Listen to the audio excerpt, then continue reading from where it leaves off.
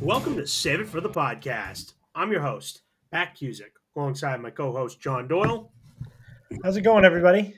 And Mark Acuzzo. Hello to all of our faithful fans and to my two fellow podcast hosts. Hello. Hello, Mark, and hello to everybody out there listening. We are back on schedule, right around the same time as we had our episode last week after a little holiday break. A little more of a usual episode this week as we thankfully got so much great news about Damar Hamlin. So was it yesterday? He was released from the hospital in Buffalo, and he's going to continue his recovery on his own. So that was terrific. What a relief from where we were when we did this last episode, not really having any idea about what would happen. So that is such a relief, and it leads us into a pretty fun, football weekend. And it's going to be cool to see the Bills play. I wonder if he'll actually be at the game, and there's a lot going on. So we got a lot to cover this week. How's everybody doing? Doing really well. Yeah, this has been some great football recently. Sports in general. A little sad though this time of year, isn't it? It's I like know. the season's over, football season's winding down. We thankfully have the NBA and college hoops, but college football's done. We're at that precipice of we've been in the best sports season possible with so many good things going on.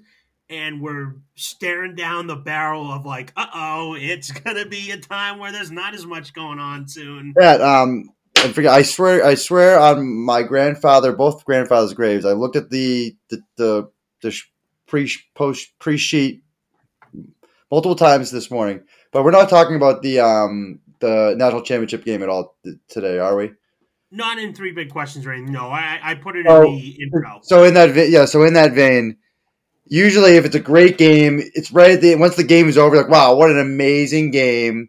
I love college football, and then you realize, holy shit, college football is done. That is depressing. Now all we got is NFL and obviously NBA, blah blah blah. But this year was very harsh because we got that realization about midway through the first quarter. The college football is toast. Oh yeah. Oh man.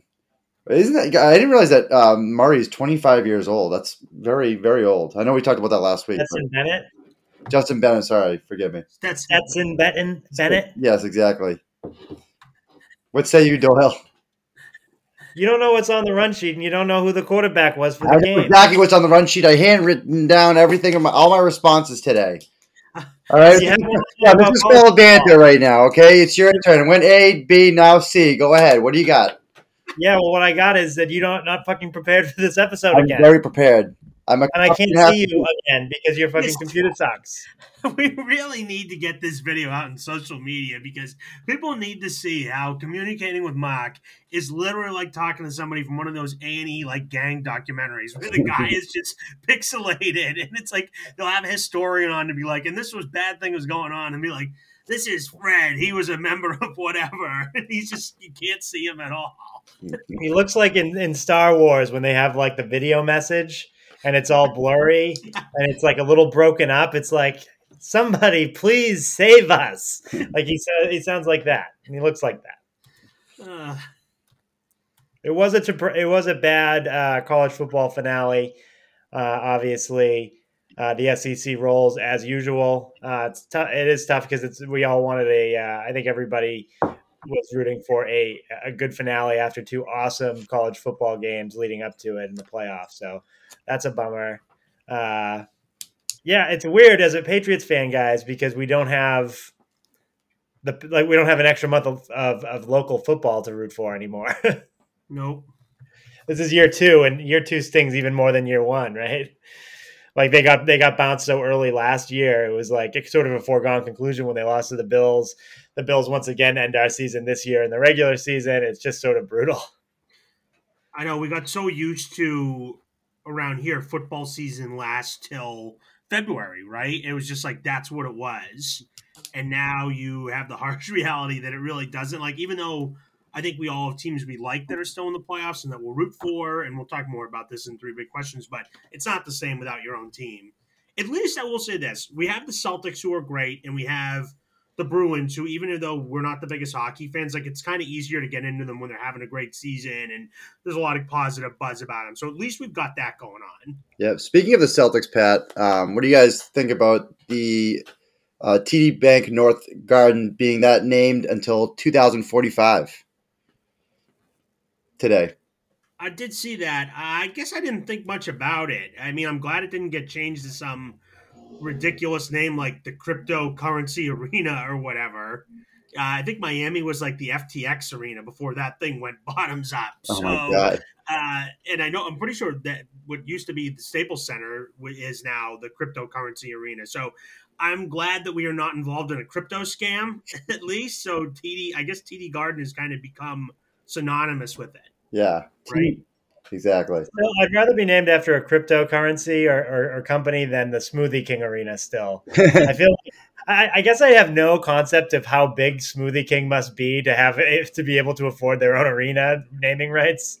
I I know. Pretty enjoyed the Smoothie King Arena when I went. I thought it was terrific. I got that great bucket hat. Pat, But it's funny, like all of the arenas in the country are basically named after like massive financial institutions or like massive companies, and then it's like Pinkberry Arena or something. It's crazy. what's a nicer arena? TD Bank or Smoothie King? Smoothie King probably, but I was also in a pretty fancy part of the Smoothie King Arena, so like I'm used to sitting in the Bone Orchard at TD Garden, where it's kind of fend for yourself. It's the unwashed masses kind of situation. Whereas I could afford a ticket in the most prime area you can imagine at the Smoothie King. They treated me like I was royalty there. Pat, that's a great point. The Bone Orchards up in the Garden must be worse than most Bone Orchards. Like, Well, they don't really get the same. We probably sound like such homers in some ways, but Boston has much more rowdy, committed crowds than a lot of places, particularly at the Bruins and the Celtics and the Patriots games. Red Sox, we've also touched on, is a little more casual fans these days, and I don't think you really get the same kind of thing at your average NBA game. Certainly some stadiums, Warriors. Come to mind, and I'm sure there are other teams like that, the Grizzlies. But I think that probably Boston's a little more rambunctious than your average, NBA or NHL crowd. Right. Underrated seat though, last row of the Garden, not bad at all because you get to stand the whole time. You don't have to be worried about being in anybody's way, and nobody is looking at you. You can do whatever the fuck you want back there. If you're going to be in row like 10 or higher, you might as well get row 15. I totally agree. I love it back there. Yeah. You can lean against the back wall. We've sat in the last row together, I believe, at both the Garden and at Fenway. The three of us sat together at Fenway in the dead last row once. Oh yeah. I don't mind that at Fenway either because again, you're not like in the way. No, I've never had a bad experience in the bleachers at Fenway. I mean, I have, but it hasn't been because of the bleachers specifically. Yeah, there's still time. Oh, believe you me, that tune's gonna change real quick. I'm sure of it. Let me regale you guys a little off subject here with what my day looks like. I am sitting at home right now waiting for an exterminator to get here because a rat died in my wall. No way! Yeah. Oh my god, dude, it smells like you want to talk about Bone Orchard. It smells like a dead body in my apartment right now. And the guy was supposed to be here at noon to look at it, and I just got like another call that he's not going to be here till like around 5 to try to get this fucking dead rodent out of my wall. Dude, that some little rats. I'm sure that rat's probably half the size of Jack. Yeah, this thing might have a social security number. Huh? What's the process for him getting it out? I have no idea. I didn't ask questions. I just said you got to come in and just take it down the wall and taking it out. Well, like I'm gonna have a difficult time explaining it, but I know pretty much where it is because as you get closer, you can smell it worse and worse and worse. But I made the mistake of putting the heat on this morning because it was cold out, and I like put it from like 60 to 70. And by the time I got back, like from dropping my son off at daycare, it smelled like I had cooked a raccoon in a barrel fire in my bedroom. The beauties of living in the Northeast. Your options are freeze or smell the rat smell. Oh man. I can definitely commiserate with that, dude. I'm the fucking rat king over here in fucking Beacon Hill, dude. People call me Willard around here. I don't think we had a mouse in the house, and like I was like, "This. I don't know what is in the wall, but it can't be like the mouse that I saw that's scurrying around here last week. This thing has a social security number. Not good. So if we have to take a pause in the middle of this, it's because the fucking exterminator. I have to let him in. Oh, have him on the cast. Dual passes out from either I'm sure. Matt I'm sure you have just as good appearance as Tom Cribbett did. Tom will be offended to hear that. No, Tom did it. Tim Corbett, forgive me. That's a veteran right there. He did a great job. I was just kidding. We got to get Hodge on this. We'll have to send him a message this week and schedule a time for him to get on, chat about the playoffs. We touched on the NCAA football game. Not much to say there. Celts will do a little bit on as we get closer to the All-Star break. I saw Tatum did move into the top 3. It seems like he's going to have a good shot at starting in the All-Star game, which is good. I mean, I guess it doesn't really matter, but I kind of feel like he deserves it. Tatum, if he's not a starter, that'd be baffling. It's a tough thing, right? You got Durant, Giannis, Embiid, Tatum all competing for those top 3 spots. Why do people care about this in the NBA and literally no other sport? I don't know. It's a good question. Probably because the NBA All-Star game is better than the other All-Star games. It's not as goofy. Yeah, right. And only the 5 final guys scores are start. like 180 to 175, aren't they? They're like They're high scoring, but I think the guys take it a little more seriously. They, for whatever reason, maybe there's not as many awards or I don't know what it is, but they definitely seem to take it way more seriously. I agree. Maybe because there's less spots. Like in MLB, every single team gets a guy on. In the NBA, there's only 12 spots. And there's a lot of guys that are probably consider themselves all-star level that may, like CJ McCollum. The Celtics played the Pelicans last night. Like I think most of us agree he's a really good basketball player. He's never made the All-Star team, not even one time.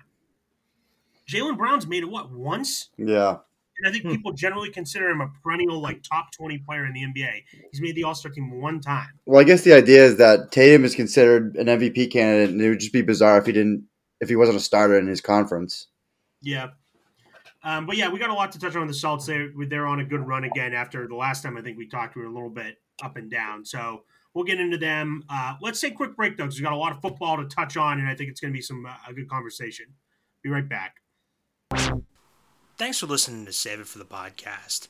You can find us on both Instagram and Twitter at Save It for the Cast. That's Save It, the number 4, the Cast. Thanks for listening, and back to your regularly scheduled programming. Welcome back to the show, everyone. In our first segment of the week, 3 big questions.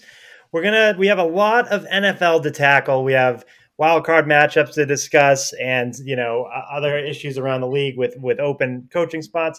But let's start this week with a recap of the Patriots season. The Patriots season came to a merciful conclusion last week in Buffalo in Week 18. Patriots acquitted themselves fairly well offensively. I thought they moved the ball fairly well. Still came up short. Weren't solid in all 3 phases of the game. Obviously had the 2 kickoff returns go against them. You're never going to win a football game like that. Overall, I thought it was a fairly emotional performance to end the season from Mac and the offense.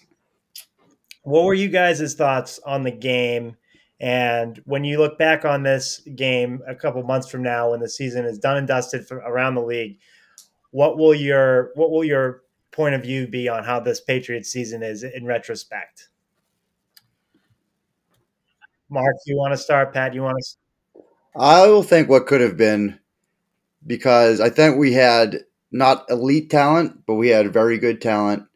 And I think if we had a legitimate coaching staff, I think that I just think that we had a good squad, and we just didn't reach full potential because of not the guys on the field as much as the X's and O's, which has never been the case before. And just been frustrating loss after frustrating loss. But just a season that could have been very successful. Can I stop you and ask you a serious question? When you say that we had a good talent level on the team, how would you compare the talent level on this team to the talent level of some of our deeper playoff runs? Yeah, I mean, it's unfair to say because of how much better Tom Brady is than Mac Jones, right? Yeah, I mean, that is moderately fair, I guess. But I do Yeah. I agree with Joel's point.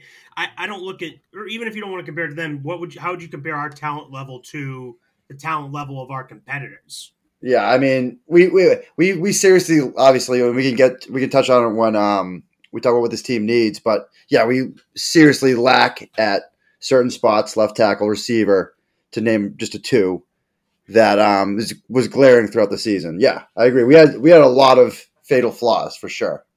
So the talent level not so good. But I thought we had above average defense.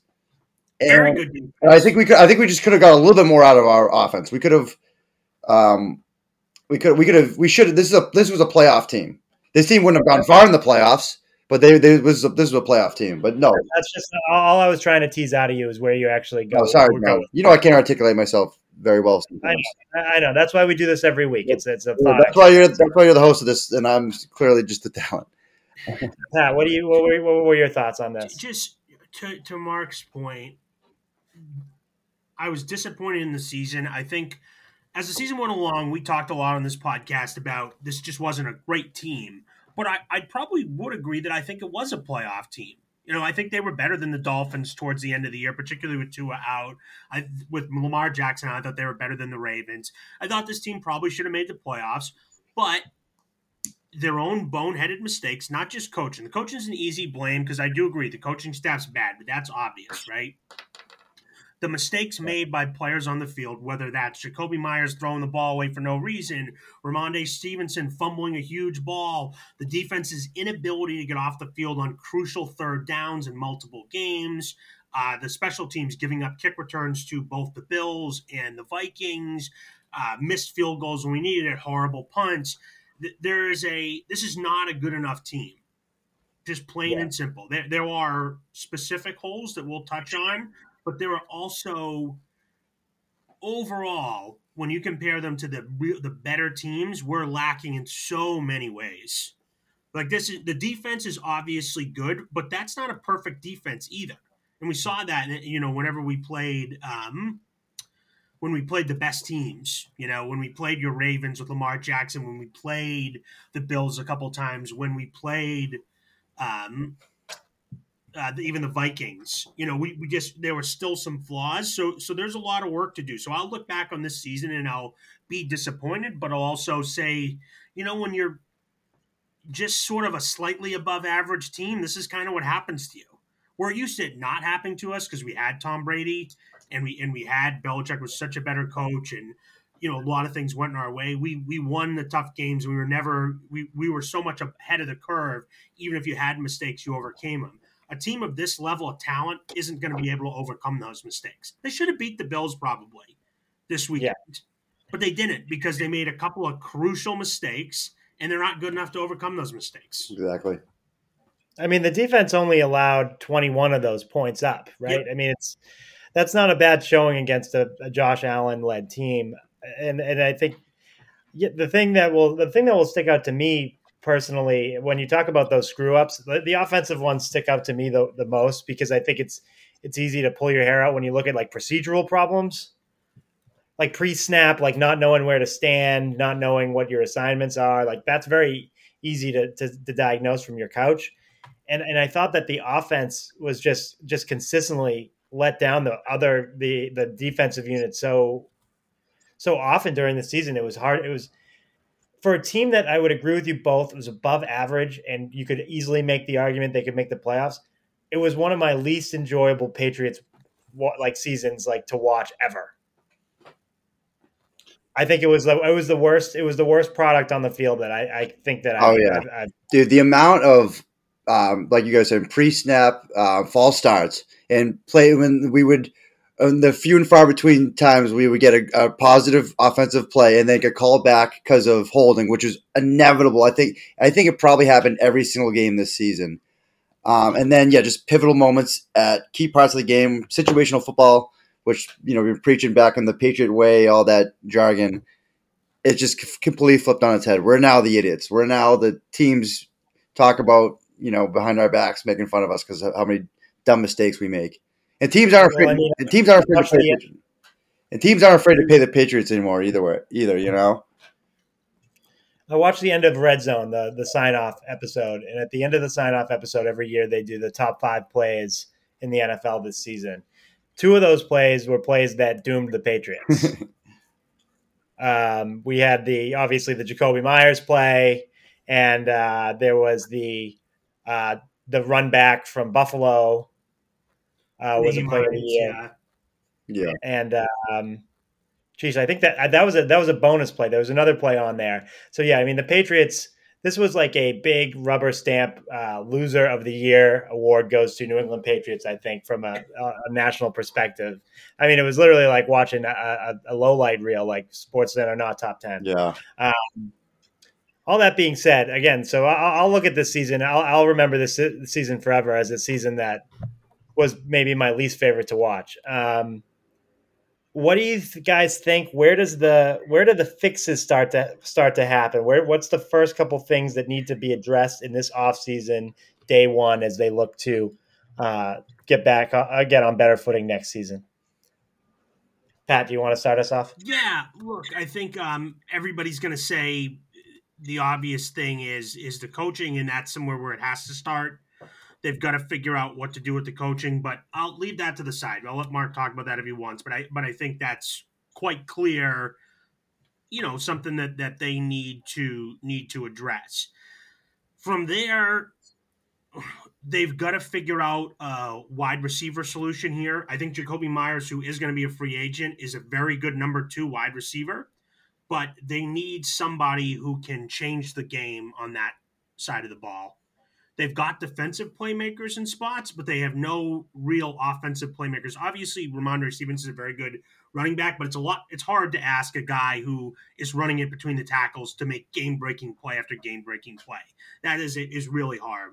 When we played the best teams in the league this year, we were roasted by, like a Jalen Waddle who burnt us for like a 50-yard touchdown. Stephon Diggs on 3rd and 10, 50-yard touchdown this past week to pretty much put the death knell in us. Justin Jefferson, we saw what he did. You could go on and on. And across the league, we've seen what the elite weapons can do, what a Travis Kelce can do, what a A.J. Brown did for the Eagles, etc. The Patriots have to find their solution. At first, they, a couple of years ago, they invested big money in Hunter Henry and Jonnu Smith. That did not work. Plain and simple, did not work, right? I think we all know that has been a disaster. The 2 of them are paid significant money, and they are not very good. So they've got to figure out how they can, whether it's DeAndre Hopkins in a trade, whether it's, I don't think it's drafting somebody, because I don't know that we'll have the pick to get a guy who can immediately come in and really be that, but the Patriots have to find a playmaker on offense, especially if they're going to go back to the well with Mac again, because it's clear he's not a high enough ceiling quarterback to do it with lesser weapons. So they've got to find a guy to really take some of the burden off him. And then to go with that, they have to find offensive line help. We had to have one of the worst offensive lines in the NFL this year. Do you think that we are seeing what Mac is as an NFL quarterback? Yeah, I mean, I think he's a limited weapons type of person. I think that's just a reality of it. I think when they drafted him, we thought what would Mac's best skills would be that he's a quick decision maker, that he sees the field well, he gets through his reads, those kind of things. That actually hasn't shown up much. In bits and pieces it has, but the actual physical flaws he doesn't run well. He runs okay, but not great. He doesn't have a very big arm. And, so the lack of physical tools, if he's not going to overcompensate for that with incredible understanding of the game and quick reads and ability to diagnose a defense from the shotgun and say, okay, this is the coverage they're in, this is how we adjust. If Mac is not able to do those things, then that makes the lack of physical tools even more damaging. So my guess is Mac gets one more year to take another bite at it with a different set of offensive coordinators, which in of itself is difficult. 3 offensive coordinators in 3 years. But my guess is we give Mac one more go at it, but I can't say I'm optimistic. How do you feel about that, Marky? Yeah, I can't disagree with anything Pat said. Just to piggyback on the receiver dilemma, one thing a few guys have suggested is just like the Eagles traded for A.J. Brown, who is essentially at the end of his rookie contract, we have to be doing the same now. Guys like T. Higgins, I'm forgetting another name, but guys of that caliber that are essentially going to be free agents next year because, for example, T. Higgins, you have to pay Jamar Chase next season. Obviously, that's your guy. Can you afford to keep both guys? So that's what the Patriots should potentially be looking at, right? Because I think DeAndre Hopkins, as sexy as that sounds, is on the wrong side of 30. Just got caught with PEDs a few times. If you do bring in Bill O'Brien, which will lead me to my next point, they've had friction. I think Bill O'Brien traded DeAndre Hopkins, so that would be weird. Although DeAndre Hopkins did have his best 2 seasons with Bill O'Brien, so kind of a catch-22. But, Pat, you cover everything inside the lines. Outside the lines, obviously, offensive coordinator goes without saying. Chad O'Shea is one gentleman that's kind of like a dark horse. I'm not sure where I just heard his name a few times. Nick Caley, who was the tight ends coach, could be something potentially.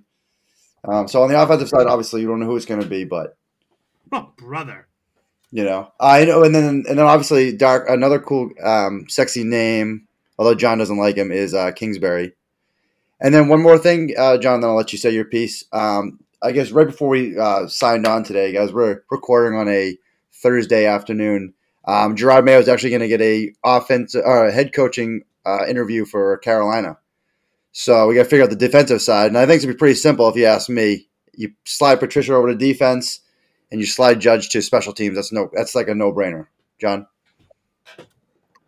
Yeah, I've heard some people suggest those things about, if it's Nick Caley, we're in real trouble because he's been here for a while and he got passed over by Patricia, who's never a day in his life been on the offensive side of the ball. And everything that I've heard has told me that means, that's intentional by Bill. If Bill wanted to make that move, he would have done it previously. The guy's already in the building. And there was also some drama where he wouldn't let Caley go with McDaniels when he wanted to go.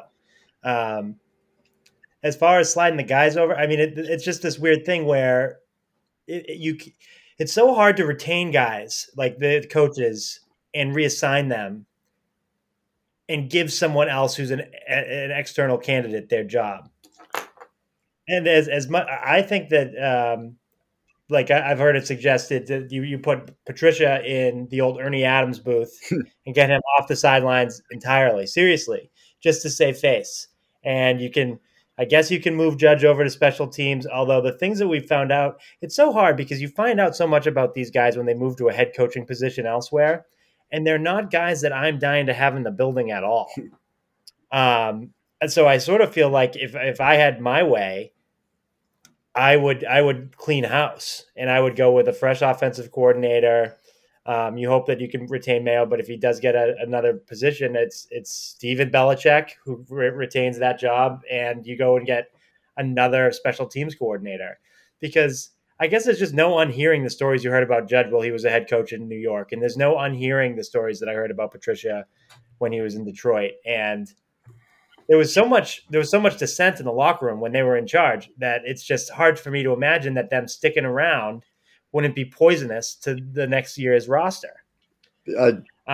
I think that what you suggested is the most likely outcome because Bill's too proud to actually can them after a year. Right. So I can see them moving the pieces around and doing this thing where he gives everyone an ambiguous title.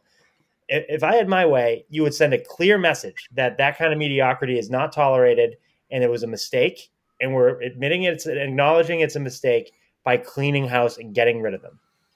Yeah, I think that would be smart, but unfortunately, I guess I'm skeptical that they will. Like you said, John, I guess one of the things I'd really like to see them do is not just bring back somebody who's already been here. I really think they could use some fresh ideas from outside of the Patriots' walls.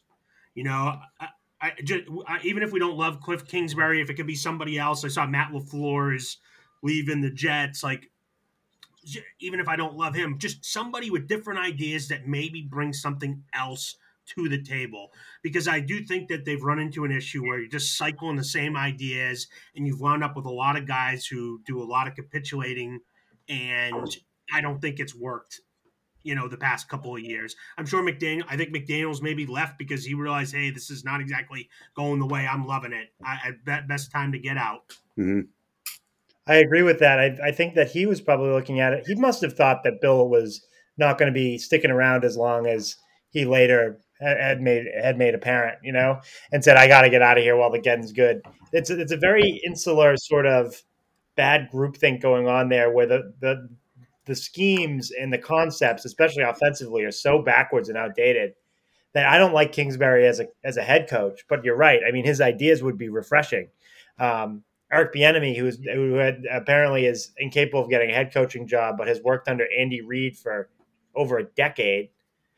You're telling me you couldn't bring somebody like that in and say, we just need some new ideas. We need to be doing whatever you guys are doing in Kansas City. At least adopt, a third of these concepts schematically would be a huge. I think that would be liberating for Mac. John, thank you for reminding me. I had this really funny visual this weekend of, let's say Bill O'Brien's hired as the new offensive coordinator, and he's walking into the first, offensive meeting, and Patricia's in there, and he's got his the old offensive playbook and trying to give him a few tips or whatever, words of encouragement for how the offense should go, and then Bill just being like, "All right, yeah, Matt, yeah, I'll take it from here, Chief," and just kicking him out the door. You know what I mean? Yeah. Class. Quite the funny visual. Wow. You got quite the imagination, buddy boy. Dude, listen, it's harder the third time you're about to fucking tell the story. Fantasizing scenarios where Bill O'Brien tells Matt Patricia, "I've got it from here, buddy boy." But that's John's point. He's right. The well is still poisoned if you have these two fat losers in there. Well, you could imagine sort of a Ari from Entourage walking back into the office with the Nerf gun or the paintball gun scenario, where he comes in and he walks into Judge's office and he goes, "Hey, meet my new offensive line coach, Mark Colombo. Hey, where's Patricia? Put that sandwich down and get in the Ernie booth right now." Oh, man. Seriously. Good stuff. But yeah, it seems clear we're all in agreement, and I think almost everybody who's a fan of the Patriots knows they need new coaching. And I guess the question I have for you guys is, does Bill know they need new coaching? God, it's like trying to teach my father how to do something new, dude. I don't know if can you teach somebody in their 70s a new way of thinking? That's the real question. No. Gentlemen, outside of the patriarch or the triumvirate of Patricia, Belichick, and Judge, nobody thinks that they all think it was a terrible idea, and it is a bad idea. It's just amazing. I think those guys kid themselves into thinking that it was just a few things that need to be worked out. Well, let's look at it. I want to put this on the record now. If they do make the change and they decide to clean house and get rid of Patricia and Judge, or repurpose them to a place that they move them to football operations Siberia, where they're not anywhere near the huddle for the offense or defense, can we agree that it was probably Bob and Jonathan Kraft who said, "This isn't working"? Because I don't think it'll be Bill, right? Definitely. Yes, John, I agree with you. It's definitely Bob Kraft's call. I think there'll be definitely an involvement of the Krafts if that happens. I do think that Belichick can be, he could be cutthroat. And my guess is he looks at this season and knows it wasn't good enough. I just wonder, he is such a loyal to these guys. I wonder what you do, which is why I do think they won't be the same coaches, but I think they'll still be with the organization, to your point earlier, John. I think Belichick is smart enough and cutthroat enough to say, you know what, we have to switch these positions around, but I think he really does value these guys, so he'll keep them. And I'm sure Kraft is saying, "Hey, we can't miss the playoffs again." I know, and we know we made it last year, but it was embarrassment. I mean, it might have been better to miss it last year, honestly. But so my guess is we will get a refreshed coaching staff heading into next year, but we'll have Patricia and Judge looming around somewhere. They better fire that special teams coach, though. Look, what happened to them cannot happen. In the biggest game of the year, the kicker is not. Some of the blame goes to the kickers. Pilardi, if you're incapable of kicking the ball out of the back of the end zone, you don't belong kicking in the NFL. Plain and simple. Do you think they just kicking out of the fucking end zone? Do you think they made Pilardi and the special teams coach walk home from fucking Buffalo? I would have tied him to the back of the bus, possibly. I think that we're going to need. They can all go together. We can put them all in a we can tie their legs together. They can do like a 3-legged race home. It can be the special teams coach. It could be Pilati. I want to see Jake Bailey, and I want to see what's his fuck who made the worst attempt at a tackle I've ever seen on that second return. Who was it? This most recent game was it? Bryant, Miles Bryant.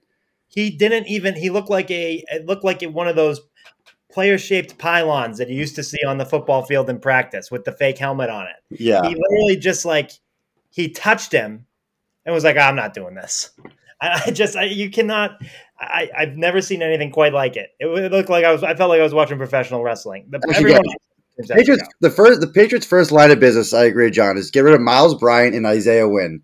Send those guys along with Pilati, the long snapper. No, Joe Cardona. No, he's fine. No, I'm just kidding. Gotta love Joe, another vet. I'm just picking on the vets today. All right, so we're all sort of we know what the needs are. We don't know if they're going to be met. Does anybody have any other names they want to throw out for offensive coordinator, or do we want to move on to the playoff picture? I saw somebody float the idea, and I honestly didn't hate it, but it is still a little. And he's never coached with Bill before, but Wes Welker has been the wide receivers coach for the Niners and Dolphins. I kind of don't hate the idea of I don't know. This to be fair, I don't have any clue if he's a good coach or not. I think he's worked with good coaching staffs, but I don't hate the idea of maybe taking a look at him. But my ideal thing would be somebody who has no connection at all and somebody young who can bring seriously fresh ideas to the team that they desperately need. With all due respect, wasn't Wes Welker just riddled with concussions? Are we sure we want him at the helm for our offensive coordinator? He seems okay now. He's been the wide receivers coach for a while. I think if he was, falling asleep in meetings and drooling on himself, they would have noted it. This was definite recency bias for me, but the guy Ben Johnson, who's the offensive coordinator for the Lions, I loved what he did against the Packers. I think he would give us he would give us a fresh new look. That running game is great. They do some of that zone stuff that Patricia tried and failed to do. And the wide receiver core is top to bottom pretty freaking solid. And I think that he's got to get some of the credit for that. John, Ben Johnson's head coaching job, though. Yeah, I was going to say, that'll be a lateral move. But, John, the offense, someone mentioned on Felger and Matt, someone mentioned the offensive coordinator from the Lions, and obviously you wouldn't get him, but who's their receivers coach, right? Maybe something like that. Why wouldn't we get him? Well, because I'm just saying it's a relatively lateral move from offensive coordinator to offensive coordinator. That's all I'm saying. It's absolutely a lateral move. But why do you think that some of these head coaches are going to take a demotion to offensive coordinator? Oh, you're talking about you're referring to Kingsbury? A lot of these guys. You're absolutely right, John. I agree with you. But I'm just saying to what Pat was saying is I think this guy Ben Johnson is probably holding out for a head coaching job within the next year or so. Yeah, that's probably that would be good for him. But maybe we should be looking at the Lions coaching tree, John. To your point. Yeah, I didn't do that before the episode, though. I only have information. Well, I don't want to look at that coaching tree. You know who the quarterback coach is for the Lions? Who's that? Wes Welker. Mark Brunell. Get it, dude. That crybaby. Yeah. The guy's still sobbing over Deflategate. 10 seasons with Matt Patricia before I let Mark Brunell in the fucking coaching room over here. No question. Dude, yeah. Mark Brunell would be an absolute saboteur. Yeah, dude, he'd be taking the Lombardi trophies out of the trophy case on one Patriot play. Yeah, exactly, dude. He'd be bringing up friggin' asterisks and shit like that. On Mac Jones as if anybody cared if he was suspended or not. Oh my God! Wow. All right. Well, hey, the Patriots offseason is going to be probably a jam-packed one. So hopefully we have more opportunities to discuss some of these decisions as they take place over the next few weeks. But on to so forget the best of the rest. Let's go on and talk about the teams that actually made the playoffs and what we are excited to watch in this. I love this new rebranded Super Wild Card Weekend with the extra game, the extra teams in. So this week we've got The teams that ended up sneaking in last week, we got the Jags who beat the Titans. The Dolphins took care of business against Joe Flacco and the Jets, and the Seahawks eked one out against Baker Mayfield. It got help from the Lions against Green Bay during Sunday Night Football to clinch the last remaining playoff spots. Some really good games this weekend and some sort of games that at least on paper look like they could be mismatches. So interested to hear what you guys are looking forward to this weekend. And then we'll talk sleepers and Super Bowl predictions. So let's start this weekend and then we'll go from there. I'll go first. All right, go ahead, Mark. Day one, I think, Patty, you'll agree with me, obviously, because you're a pretty big Chargers fan, objectively speaking. I think Chargers-Jags, I think that's probably the game of the weekend. Two of the best young quarterbacks. Leave talking about the Chargers for me. No, absolutely. So I'm gonna leave that one to you. And then let's go with the NFC. The Vikings-Giants game will be very interesting. I'll reluctantly say the Vikings will probably win that game. I'll reluctantly say that. Go ahead, Pat. What a season it would be for me if both my Chargers and Vikings are into the second round of the playoffs. I was going to say, who do you think will go further in the playoffs, Pat? Kirk Cousins or Herbie Hancock? Herbie Hancock. I think they're both going to definitely win this weekend. And then the Vikings would play the Niners and the Chargers play the Chiefs. It's going to be close. They'll both be out around the same time. They'll be sitting on that cup. I think we might have Chargers-Vikings in the Super Bowl. Why not? Chargers. Then you'd have a real decision to make because you are the Chargers for sure. Vikings. You are brand loyal for like the last 10 years to Kirk. Yeah, but I'm a Herbie guy before anything, so I would root for the Chargers for sure. Oh, well, Herbie was just a glint in his father's eye. You were rooting for the purple people eaters. Yeah, I'd be very proud to see them make it, but I'm rooting for my number one team is the Chargers. Go Chargers, go. That seems a little treacherous of you because you've been such a Vikings fan. You get no credit now if the Vikings win the Super Bowl because I do because I picked them. I picked them to do really well, and I've been rooting for them for a while. I like the Chargers a little bit more than them. This weekend, look, Chargers Jags is going to should be a pretty good game. This coach for the Chargers must have some kind of brain defect because he did everything humanly possible to get their best players. Like I wonder if he bet on them to lose in the first round or something. He's got Justin Herbert, Mike Williams, Keenan Allen, Joey Bosa out there in a game that meant less than nothing for them. They put one quarter each and then come right out. Pat, they went to on Channel 4 on CBS. They went to like extra minutes, so they showed the Chargers game. Whoever the announcer was, maybe Alberts or Ian Eagle, and he said something to the effect of, inexplicably, Staley's been having his team on the field midway through the third quarter, all of his players, which has seemed to be really costly. Mike Williams has broken his back, taken off on a stretcher. Mike Williams was fine, but yeah, it looked bad. But look, I do. This is a weird weekend, as John mentioned. There's some really lopsided seeming games with quarterback situations that are ugly. You know, you got the Ravens trotting out a backup. You've got the Dolphins trotting out a third stringer. The Chargers Jags is the most somewhat even game with the best players actually playing in it, right? I guess that's the Bucks Dallas maybe, but the game I'm obviously going to be focusing on is that Chargers game. I think it's going to be a very fun one. It's got exactly what the NFL wants with two young quarterbacks that have been getting better, that have led their teams to the playoffs for the first time. It's a perfect Saturday night game to watch. And it should be a pretty interesting one to see. We saw these teams play earlier in the year and the Jags dominated. The Chargers were incredibly hurt at that time. You know, they were missing a lot of guys. Mike Williams, Keenan Allen, Bosa got injured, I believe, right before that game or during it. And Herbert was dealing with the fractured ribs. So this, I think, will be a lot different. But it'll be a very fun game, and it's the kind of game that, gets me excited about the playoffs. Whereas some of the things I look at from the weekend, I'm a little like, I don't know. That feels more like a Week 14 game than a playoff game.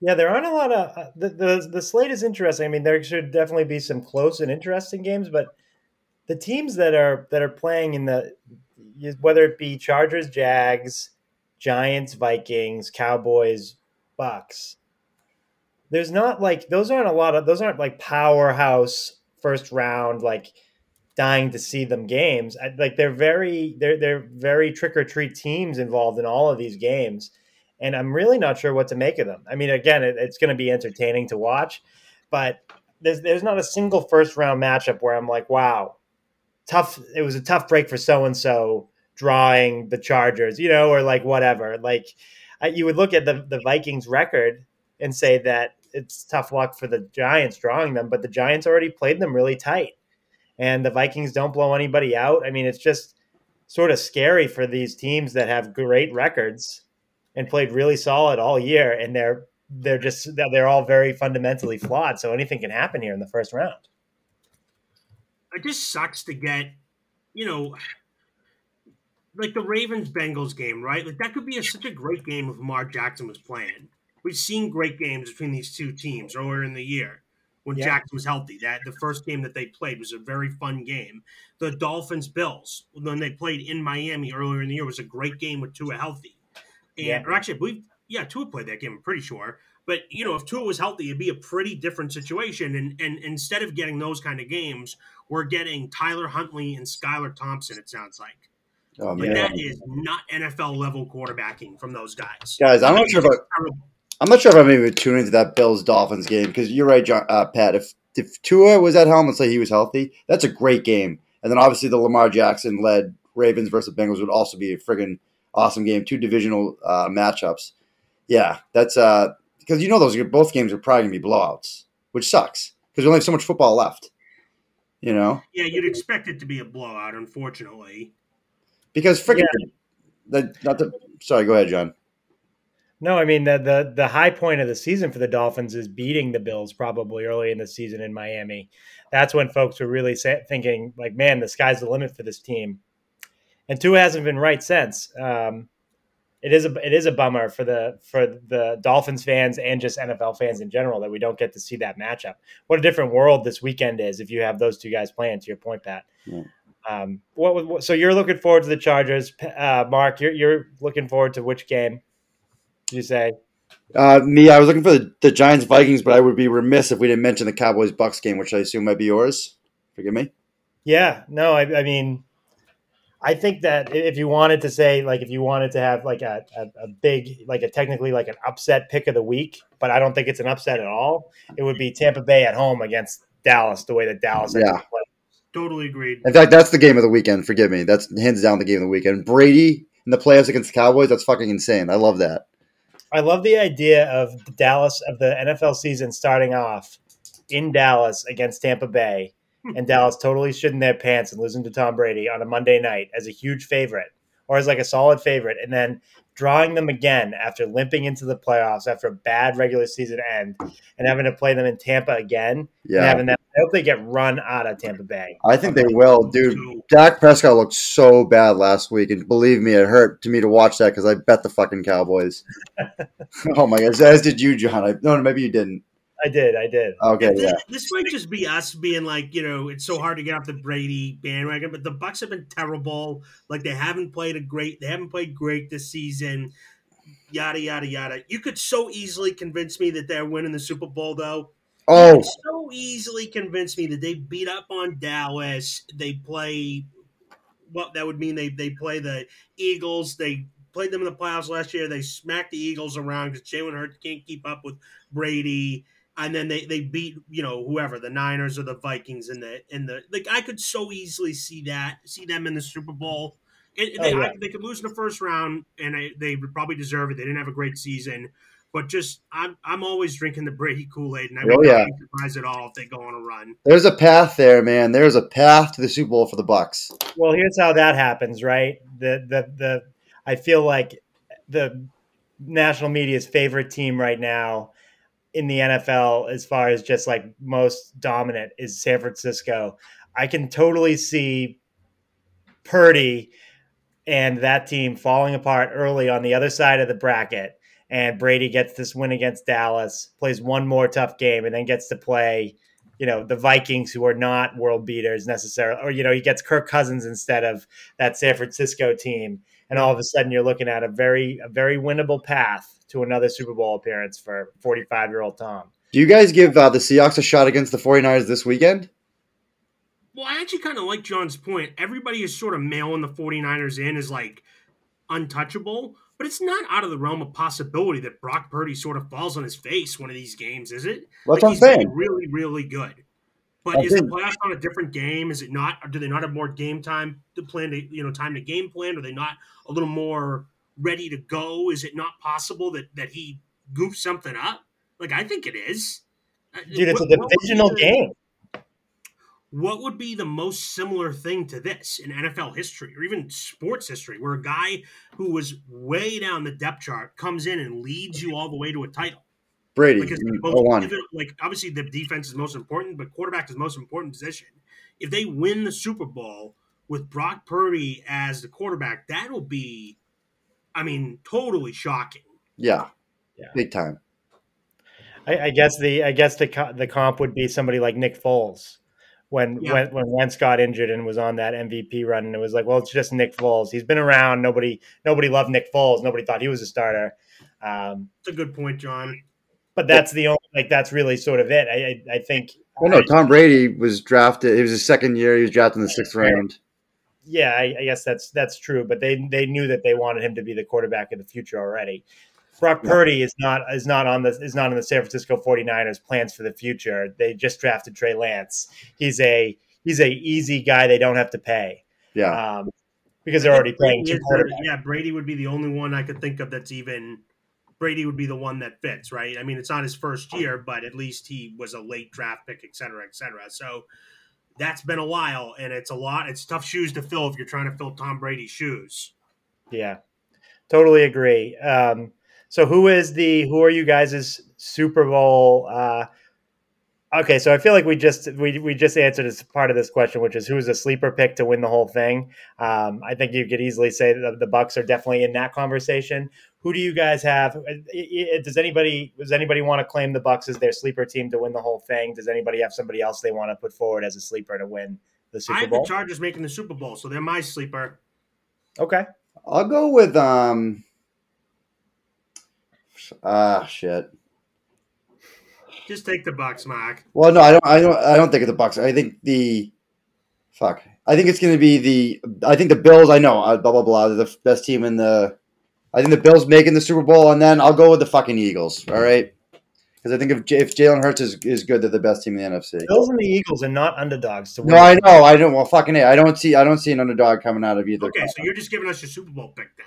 Sorry, I thought that's what you guys were looking for. And I have no underdog. My one would be the Bucs. Yes, in theory. Okay.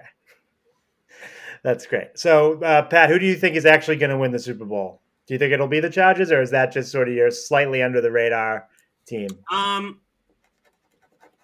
If I had to put a bet on it, I'd probably bet the Chiefs. But if I'm given my Super Bowl pick, why not get bold? I will say it is Chargers versus Niners in the Super Bowl. I like it. Wow, they'd love that out in California, wouldn't they? Yeah, I don't know how many Chargers fans are left. I think they're a little more. They're just guys that picked up on it like me. But I think, that would certainly be an interesting one. Where is the Super Bowl this year? I'm kind of blanking on it. Las Vegas? It is in Glendale, Arizona this year. Okay. Oh, Vegas is next year then? Because Yeah, they were going to do it there, and then they had to move it back. It's not really a fun place, Glendale, Arizona, but whatever. Who do you have, Doyle? I'll give you a fun sleeper, and I'll say the Jags are my sleeper. Trevor Lawrence looks like a top tier young quarterback the second half of this season, and they have Doug Peterson, who we know from firsthand experience can draw up a hell of a game plan when he needs to in the playoffs. So they look like a rejuvenated team who it can be dangerous with a healthy, inspired Lawrence and a coach who's done it before, not all that long ago. So that's my sleeper team. I think that the Super Bowl is probably going to be Bengals. I think it's going to be Bengals Niners, and I think Joey B gets it done and wins his first Super Bowl. Nice.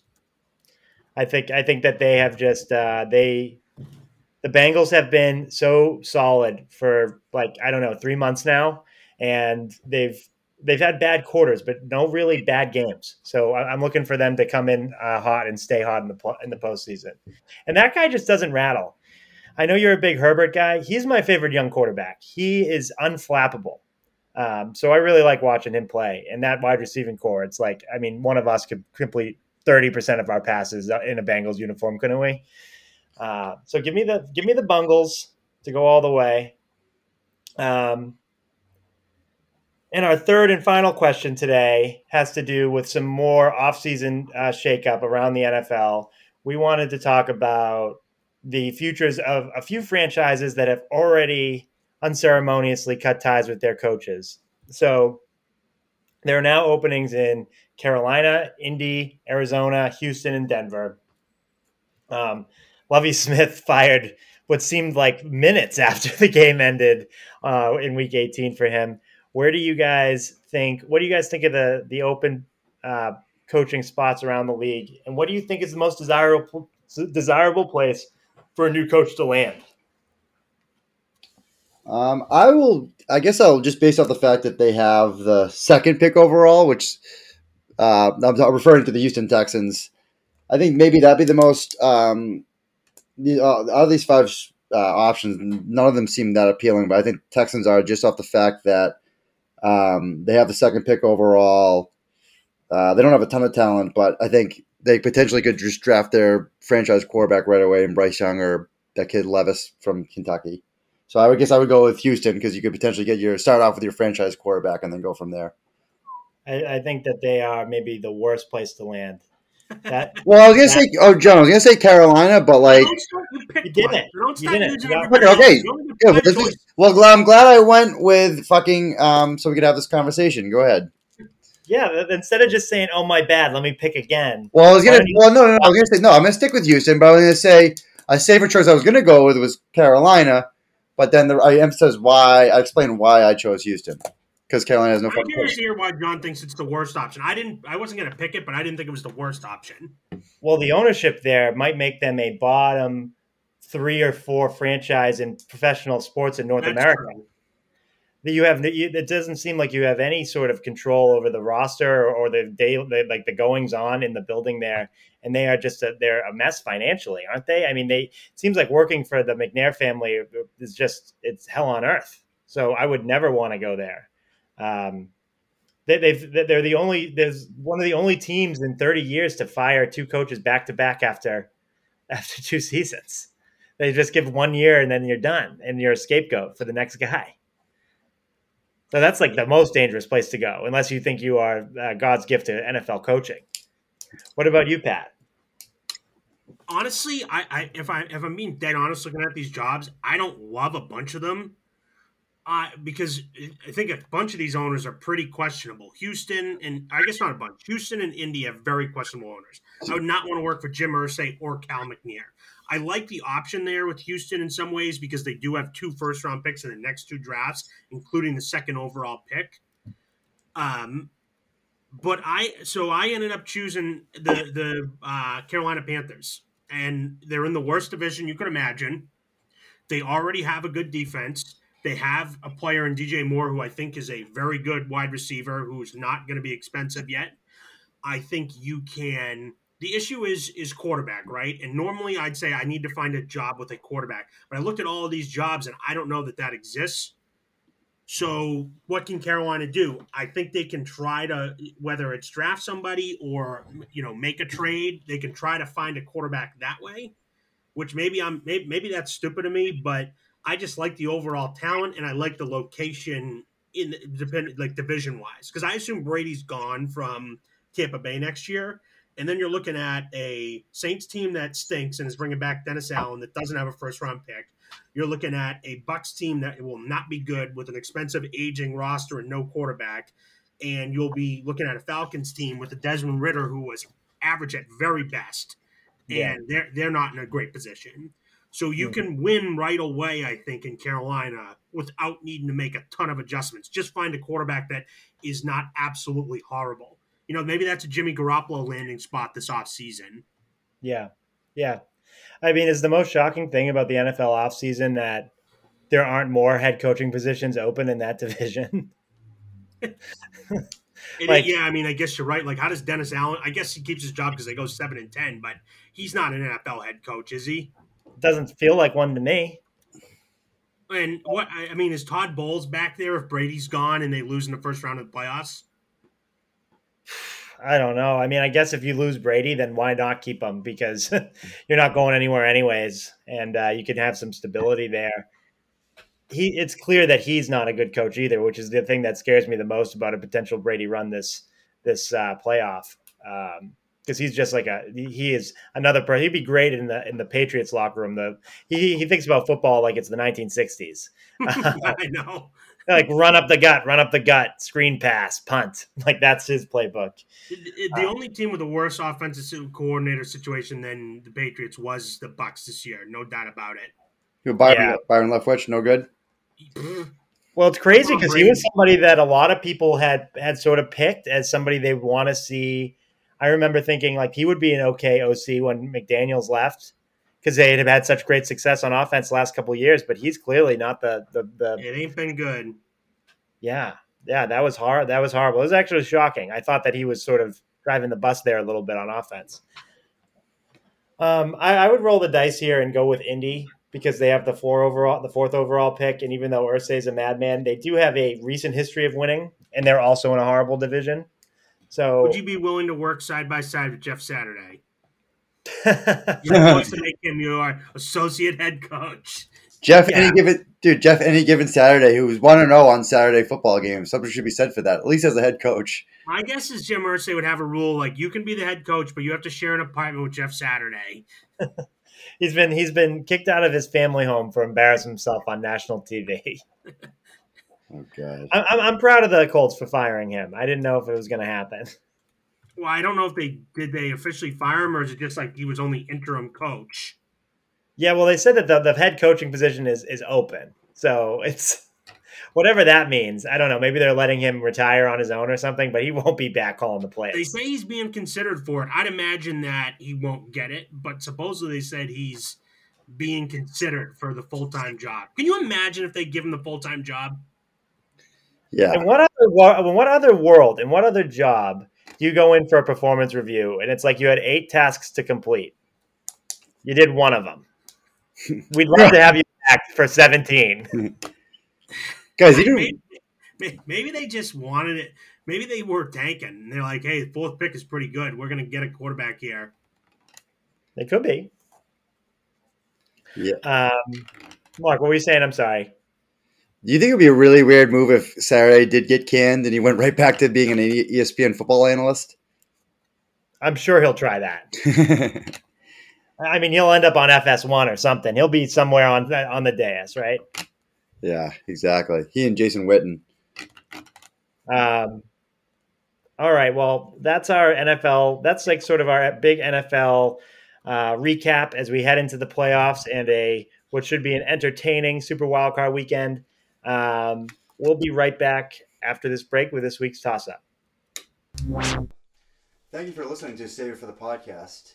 If you have any suggestions for a toss-up or a loser of the week, feel free to reach us on Instagram or Twitter at Save It for the Cast. Again, Save It, the number 4, the Cast. Welcome back, everybody. It is time for toss-up.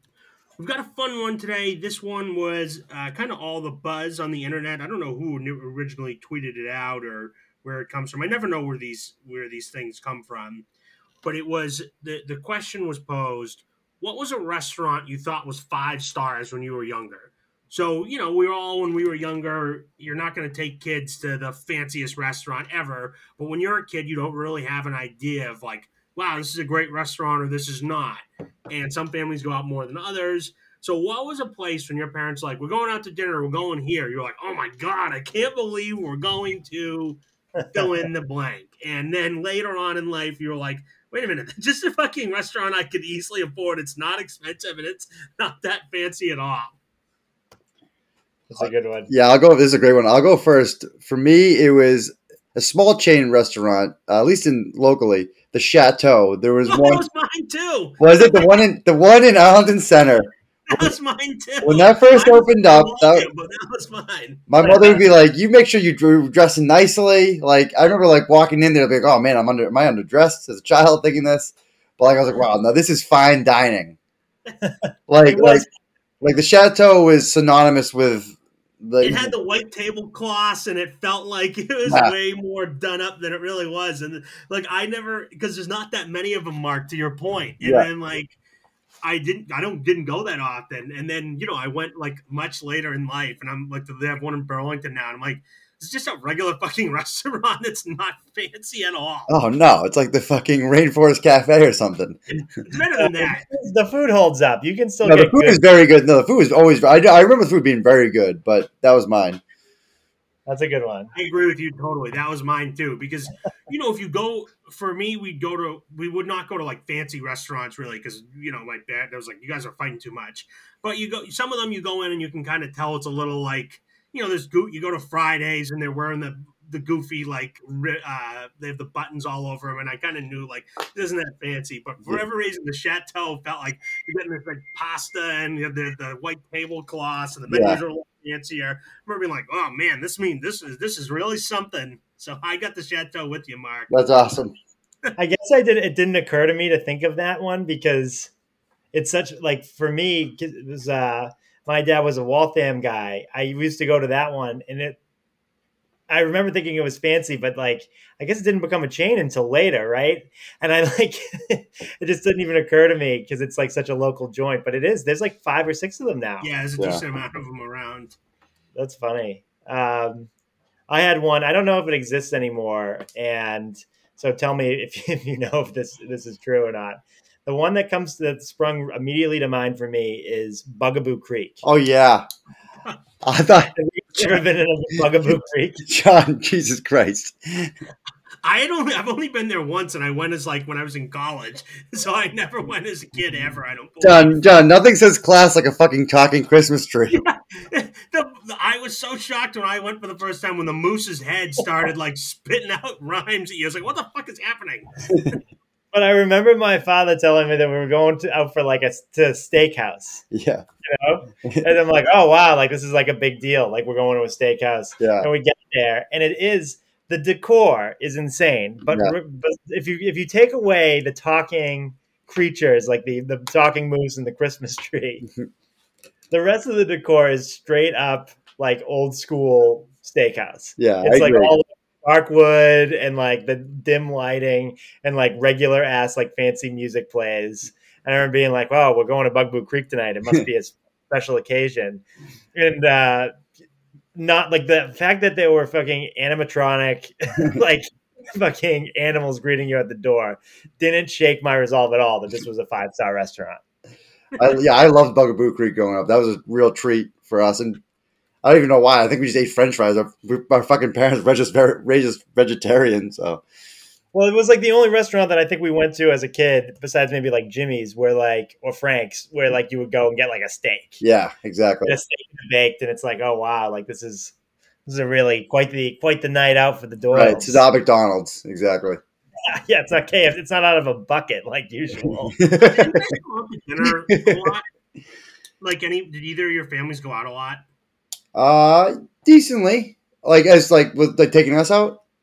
Yeah, like did your parents take you out to eat? I can't remember if we went a lot. I feel like we didn't go out. I think we went out a little bit, but we fought, me and my brother and sister. Like we argued too much. Oh yeah. So my dad is just like, I don't want to do this much. Yeah, you guys must have been tough. Yeah, tough. We're like all around the same age. Yeah, that is true. We went out a bit, but we would always. It was more like my dad would bring something back from a restaurant. We did takeout from places that are not takeout restaurants. Right. Like my dad would go and like bring back steaks from Frank's. We would get Chinese or pizza like I think every other Friday or something like that. Maybe one Friday a month at least. We would get one of those things. Or I think every other we'd get one or the other. But I don't know. I don't remember. I feel like maybe I'm wrong in this because we were kids and I just go out more now. I feel like more people go out to eat these days than they used to. That could be true. I don't know if that is true or not, and that's totally anecdotal. But for whatever reason, I feel like people spend more time going out to restaurants because I feel like I see more families, and I feel like, or maybe my family was just unique in that we didn't all go out as often. Like we went out a bit, but it wasn't like we were going out. We didn't go out once a week or anything like that. That sounds like a lot with 3 kids, to be honest with you. Yeah, you're right. I mean, it definitely would be, especially the 3 of us. Yeah, like that sounds like I hesitate to go out with Jack, and he's not yet 2, and it's just like you don't want to be making a scene in a restaurant. You need to be like there's like a window of time, and I think a lot of us can probably remember this. It's like there's a window of time where you do go out to eat with your parents when you're young, and then there's like a window of time where that stops, where they're like, this kid is a fucking asshole. We can't take him out because he's like, you get a little bit older and you go more. You're right. Like you get to high school, you start going a lot more again because they're a little more. They're like adults. They kind of just leave each other. They leave everyone alone. Right. They just want to have their meal. Yeah, totally. Yeah. I'll be curious to hear other people's responses because this could vary so much depending upon where you live, like where you often went. Like some people, there were such funny answers online, so I'll be really curious to hear. And there are certain restaurants like that we just never went to where like I think some people had like Red Lobster. I always thought that was fancy, or Olive Garden or whatever. So I'll be curious to hear from the listeners what they thought. Maybe we'll have to put up a poll. And honorable mention for me was Panera, the original one in Arlington Heights. Like it obviously wasn't a dinner spot, but I thought it was like I consider like a high end spot to go have lunch. I don't think that was the first Panera, by the way. No, exactly. I know, but I know exactly. Anyway, that's a funny one.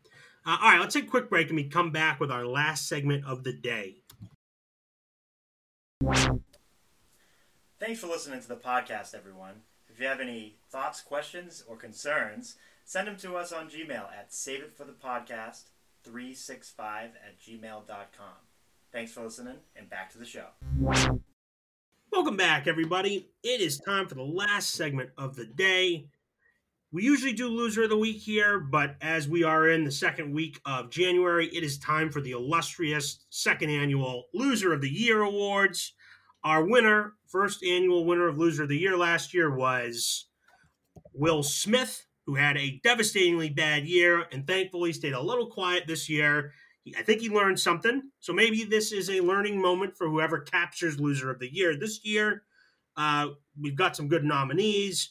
Who wants to start? Mark, do you want to go or I can go? I'll go first. Mine's like a big blanket statement, gentlemen. Throughout the year, we have we found numerous stories where protesters are trying to convey a point. Sometimes it's an animal rights thing or whatever it might be. And usually it's a good worthy cause, but they're going about it in really bad ways.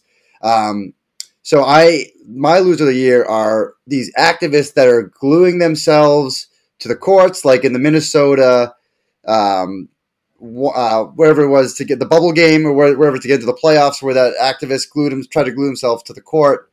We were talking about these activists who took, I think it was ketchup, and were throwing it at some priceless art. What else we got? Can you guys help me out? There's a few, right? Yeah, we had the guy run on the field where he was waving the gender reveal things where like the pink smoke was coming out. Like there's a bunch of the gluing stuff and the guy at Starbucks. So there's a lot of these. Right. You get what you're saying. These people are not losers of the week because of what they're trying to, protest against or for, but just the way they go about it. Because as we've said in the past, we're not going to be discussing, whatever your cause is. We're going to be discussing the fact that you're a moron and you try to glue yourself to something in public. Yeah, what was the guy's name? The famous actor, James Cromwell, did it. Oh, right. That's right. Yeah, that was one of yours, John. Exactly. Right. And that's someone that's like highly regarded. Yeah, it's like, dude, what are you doing? Just make a donation. Yeah, seriously. That's my Loser of the Year are these just a blanket amount of these activists that, although it might be a worthy cause, are going about it the wrong way. Yeah, some strange ones. I think people are going to need to make some better glue or realize gluing yourself is not an option. Yeah. My Loser of the Year goes to a embarrassment of a franchise that is the Washington Commanders. Horrible, horrible year for them. In many facets, Dan Snyder is a horrible guy. He's being investigated for all kinds of workplace allegations about what a terrible place it is to work, how unfairly employees were treated. They doubled up on that stuff or with dumb stuff of, kind of never denying issues, but he refused to testify before Congress, and he was kind of running around, and so that was all bad. They made a stupid trade for Carson Wentz, who they knew was terrible, who immediately came in and performed horribly. They tried to honor Sean Taylor in a couple of ways. First, they last year we had mocked them when they tried to do this. They put out they made like a lane name for him, and they made his family take a photo in front of a porta potty. So this year they tried to do something better for him, unveil a statue or a memorial for him, which we assumed was going to be a statue. Instead, it was a bunch of wire hangers essentially pushed together with a mismatched uniform of his, pair of cleats and pants he'd never worn, and it was a total disappointment. Their coach didn't know they could be eliminated from the playoffs. They were immediately eliminated that day, and he was totally confused by it. And they capped it off by thinking, we know how to save the day. We will unveil our mascot. This will turn people around. Just as we're about to be dumped out of the playoffs, they unveiled Major Tutty, a rotund, disgusting pig with a belly that juts out, who is, I guess, just like a microcosm of what their organization is, a slovenly mess. And I didn't even mention that they were busted selling coffee cups that were supposed to be of Washington, D.C., but were instead of the state of Washington, and tried to pretend they just can't fess up to their mistakes. So when they were busted doing that, they were like, that's a third-party vendor. And then the people revealed the photos. It was being sold by a officially licensed team truck right outside the stadium, clearly made and done by them. So tough year for the Commanders all around. I imagine next year will be equally as bad unless they do finally sell the team. I was going to say, I feel like were they a contender for last year as well? I feel like they might have been, because they did the Sean Taylor thing last year, which was tough, Yeah. Oh, they're always in trouble, man. And yeah, Pat, that might have even been the end of the Sean Taylor Memorial where they did it in front of those porta potties. Did you include that? Because that was probably at the end of, that might have been the beginning of 22. It was the end of 2022, so it doesn't technically count. It was like December of 2022. So they just give me 21. Yeah, sorry. I think it was. I think it was 2021 when that happened. Got it. But because it was last year, I believe, when they goofed that bit. It definitely set the tone for 22 for sure. Yeah, they came into the year in a bad spot, but it's like, hey, we left that behind. Almost like, all right, that one doesn't count. I failed this test, but that was in last semester, and they just started failing again and again and again. Pat, I think the most embarrassing thing is the Washington State Cups. I'm sorry, I'm still stuck on that one. It's so bad. If I had, because guys, if I was QC, or not even the head of QC of the football or the Commanders, but I was like in the QC department, and I was like, part of mine was the cup merchandise, I would be like, well, that's the state of Washington. No one else is seeing that. Like, guys, clear. I can see the flub up, but let's go back to the manufacturers and let's clear this up before we put it out to roost. Well, you know what makes it more insane to me isn't that they didn't recognize that it was the state of Washington. Everyone in the department must have been like, that's not where we live. Exactly. They all live in D.C. It would be like being like, oh, we're going to do a thing for the Red Sox and it's going to be Massachusetts centric. And it's like, oh, it's some other. I'd be like, I don't know what the fuck that is, but it's not Massachusetts. Yeah, right. We're terrible with geography, but you know it's not fucking Mass. Yeah, like I don't know what state that is or what that blob is, but it is not very. It could be New Hampshire, you wouldn't recognize it, but you know it's not Mass. Yeah. So how do you look at it? You're like, this is not where we live. And then unwillingness to accept the responsibility of like, shoot, we did, these are printed by another company, but we should have recognized that when we had them, like, our bad. What a funny thing. Like, if you're a Commanders fan in Washington, let us know. We'll send you one for free. It's just like, it wasn't us. We didn't do it. I know. John, that was so brilliant on your end. That's exactly what whoever came up with that idea was brilliant. This was 100% what they should have done. Yeah, they just destroy all the cups because their fans don't deserve anything nice, apparently. You get Major Tutty instead. Yeah. What do you got, John? I have the pleasure of introducing my loser of the year again, and it's because I've made him the loser of the week so many times this year. I think that he's the runaway favorite for loser of the year in 2022. one Mr. Elon Musk.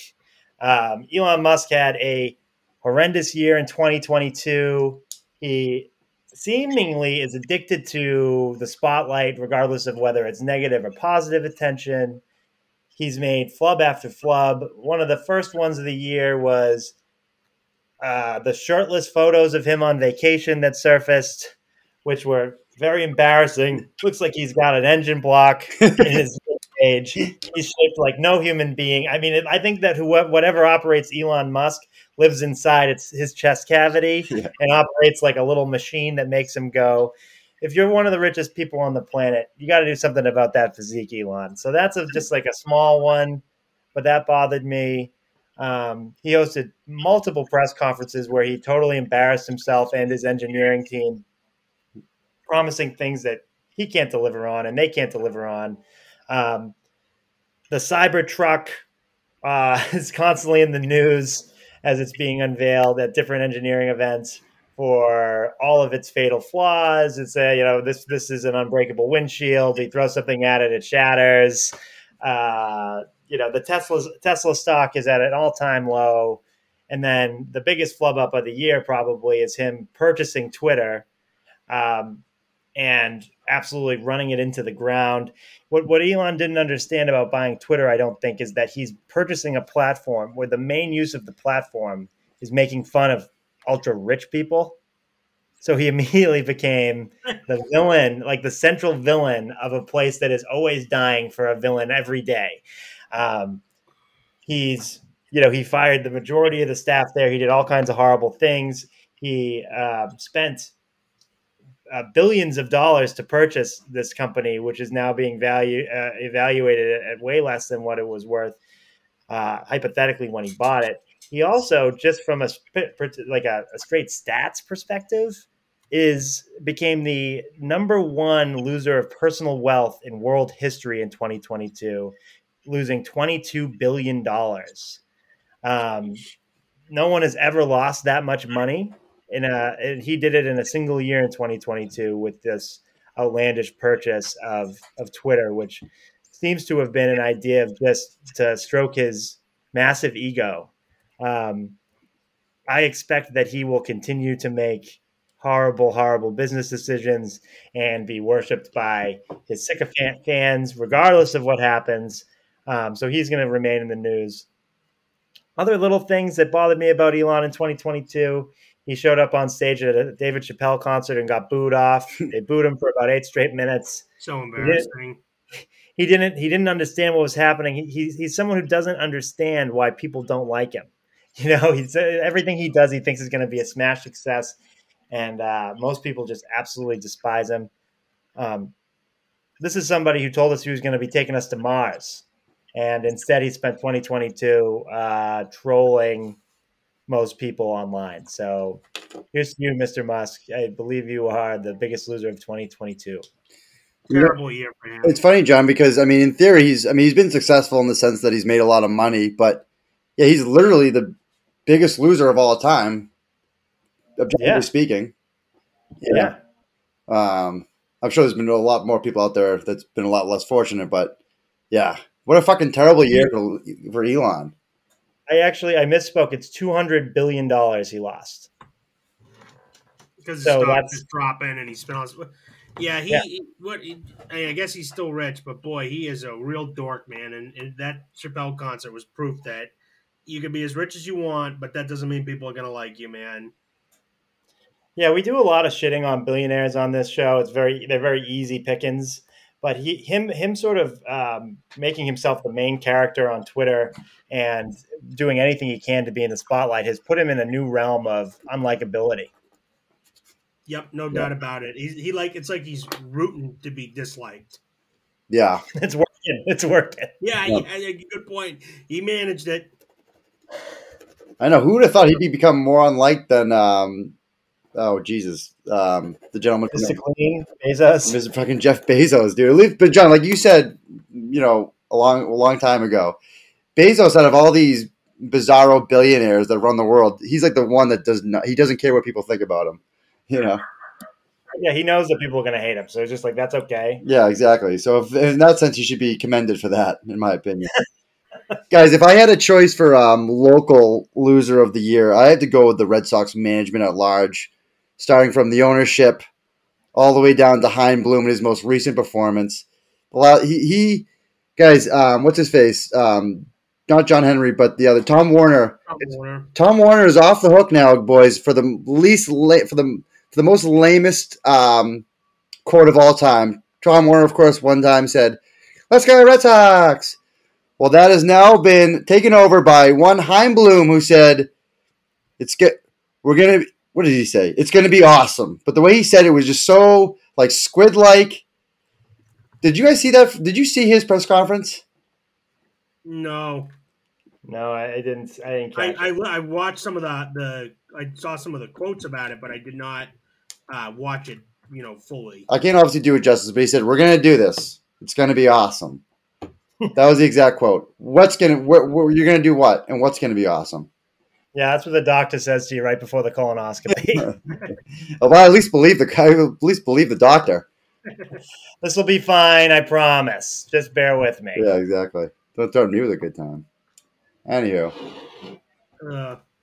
Well, that's a lot of losers. I'd probably tip my cap towards Elon, but we had a lot of people to choose from this year. Are we voting? I'm sure we will again next year. What else we got going on this week? We're obviously going to be watching the playoff games. We got Celtics Nets tonight. That's a big one. Except no Kevin Durant. He's out for a month. One thing we should mention: we called a couple of injuries ahead of time on this podcast, both Zion and Kevin Durant. We didn't specify for the Nets. We said they have such a shitty track record of injuries. We would expect somebody to go down, and we called Zion getting hurt. Now, I hope we don't have that kind of power because I don't want to be wishing ill on people. But we did seem to be ahead of the curve on both of those. I know. Seriously, we should change the name of our podcast, The Grim Reaper. Yeah, we've just got to be careful. Don't say anybody on any of our teams is going to get hurt. We can't take the chance. What else are you guys watching for? Is that about it? I mean, playoff games are going to be really fun. Saturday, Mark, I think me and Dor are going to get some beers. Hopefully you show up. Last weekend was a success. I think we can all agree on that. And we had a strange time. That'll be discussed off air. I'm anxiously awaiting the Exterminator here, so I'm looking forward to that. Other than that, watch Enemy at a bar this weekend. I absolutely hated him, but loved Doyle with a burning passion. John, my only hope is that you get my Exterminator Wilson because he's just lovely. Yeah, fingers crossed, John. I'm sure you care about his personality. All right, boys. Until next week, save it for the podcast.